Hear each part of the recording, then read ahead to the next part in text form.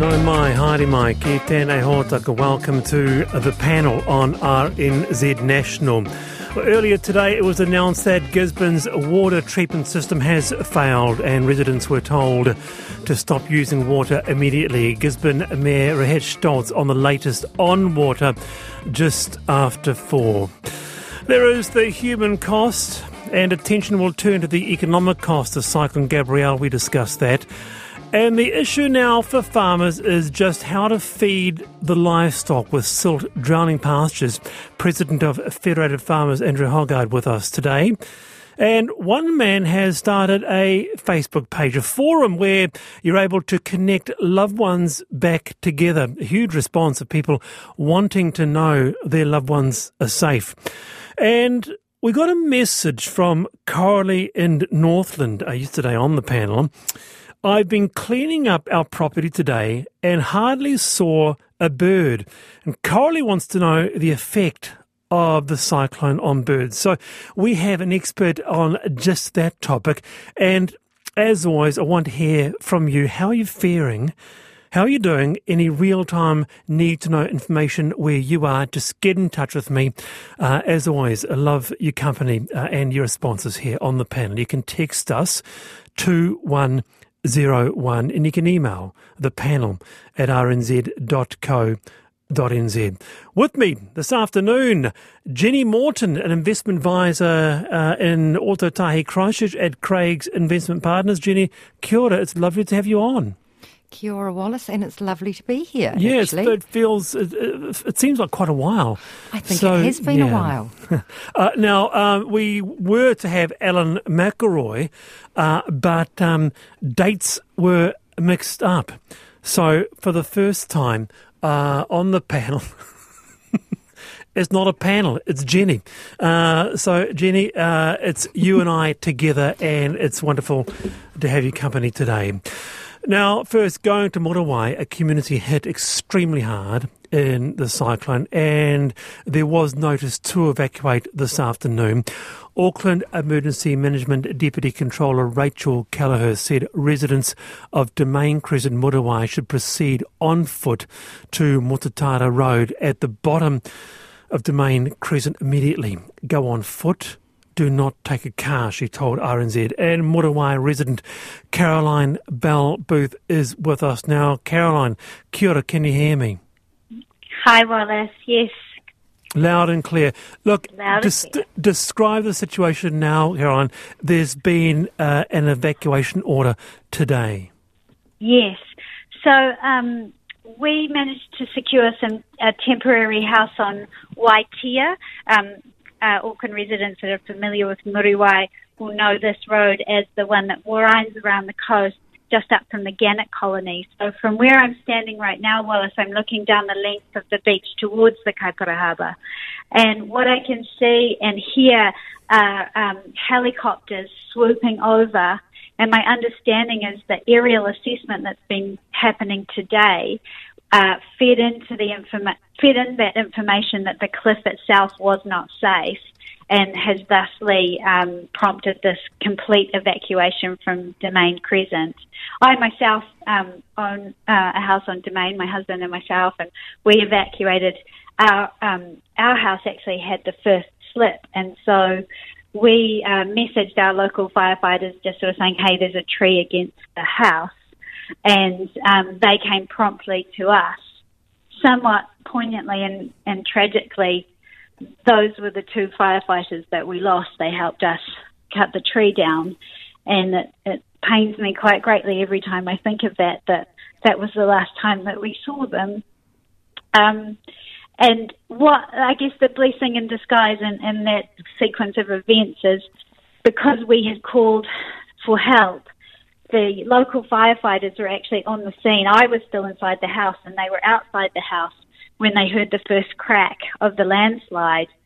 Yelled at, my husband was already outside, and Matt yelled for me to grab the bags and run. And what that enabled the firefighters to do was they were already on the scene when the land started crumbling, so they could just immediately start evacuating houses around us. And in the past few days, it's been lovely that they've reassured us in some way that it was that fortuitous tree falling against our house that actually saved a number of lives, and then being able to get there so promptly. Oh, Caroline. It's been a week.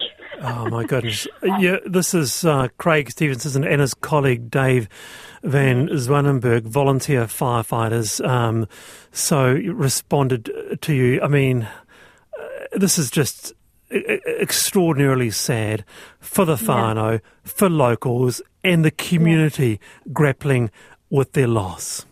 Indeed.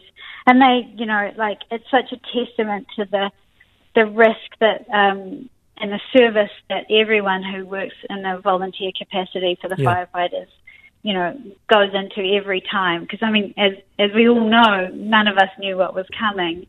And, on a personal level, they were beloved members of our community, and that's not saying that just because of the situation. Dave was a local vet, and as I say, a beloved member of the community. He really was the guy that you would just stop and have a yarn to on the street, which is very commonplace in this tight knit kind of community, and even more so at the moment. But it's really paining the community. So even though that there's this craziness going on around us right now, the real pain is the loss of someone that, we all held so dear, or two people that we held so dearly. Caroline, we have a panel member with us, Jennie, who is in Christchurch. Jennie, do you want to come in? Caroline, to you and your community, you need to know that all of New Zealand is feeling for you guys at the moment. And I think here in Christchurch, we can relate a lot to how you're feeling. And we're all sitting here feeling quite, impotent. We'd like to be doing something to help. I think we'd all probably put on our gumboots and get on a plane and come and see you, and one, dole out hugs, and two, try and do practical stuff. Our hearts are breaking for you. If I may make some suggestions on that, my understanding is that there are Give a Little pages set up, either personally or for a community. But for anyone in Auckland who's, knows someone who's directly affected, things like offering to meet someone in Kumeu and do a load of washing, or things like that, or bringing us water is actually quite helpful. Clothes. People now with this evacuation and leaving on foot, people will need clothing, and they're literally left with nothing. Right now, my husband and I are preparing in our temporary home space for our neighbours to come in. It's a come one, come all situation, and we'll be feeding people tonight because, we're sort of 2 days in front of them and preparing food and helping other people. The other suggestion I would have is there have been non-residents coming out here and sort of taking photos and things like that, and slightly more nefarious objectives and amongst that. And I just really ask the Auckland community to please stay away. Let this community, the strong community, take care of itself, and not sort of rubberneck as we navigate this tragedy. Yes. Caroline, speaking to Caroline Bell-Booth in Muriwai there, and of course attention that those practical things, as you said, the washing, getting help. If your friend whānau out of Muriwai, how can you help? But then the mind also turns to the immediate future and longer term, I guess, Caroline. You must be wondering, okay, where to from here for my family? Caroline. We're with Muriwai resident Caroline Bell-Booth, who is joining us there. Caroline, are you with us? Are you back with us? Yes, I am. Yeah, did you hear what I said there? Just attention will turn now to, I guess, once the practicals are done with, what are the future for residents in Muriwai? Oh, honestly, Wallace, at the moment we are dealing with curveballs at like an hourly rate. I know that the process initially is the stickering process, and that begets an insurance process. But quite honestly, at the moment, it really is, where are people going to sleep tonight? And what will they wear and what will they eat? That's sort of where we are. And if I may also make one more suggestion, there is a Facebook page for Muriwai and Waimoku residents. And with accommodation being such a crucial factor in all of this, if people are able to post, if they have, a house that is empty in the relatively close vicinity and are willing to provide their contact details, then that's a place, that Facebook page is a place we all go to for information at the moment. So that could be a place if someone wants to offer up but they don't know who to contact, that's a really good go-to place for any help, or if someone wants to open their restaurant for food, or I don't know, but that would be a place to go. Oh, Caroline, thank you very much for being with us. Stay safe. We'll be in touch with Thank you, Willis. For now, kia ora to you and whānau there. That's Caroline Bell-Booth, a Muriwai resident there. It's 4 minutes to 4. Well, here on the panel, we have been getting texts on family members trying to get in touch with others. Some people in isolated communities have not heard from anyone for days. Well, our next guest has started a Facebook page, a forum where you're able to connect loved ones back together. It's called Hawke's Bay Floods Lost Family and Friends. I asked Richard Lay what he thought of the response.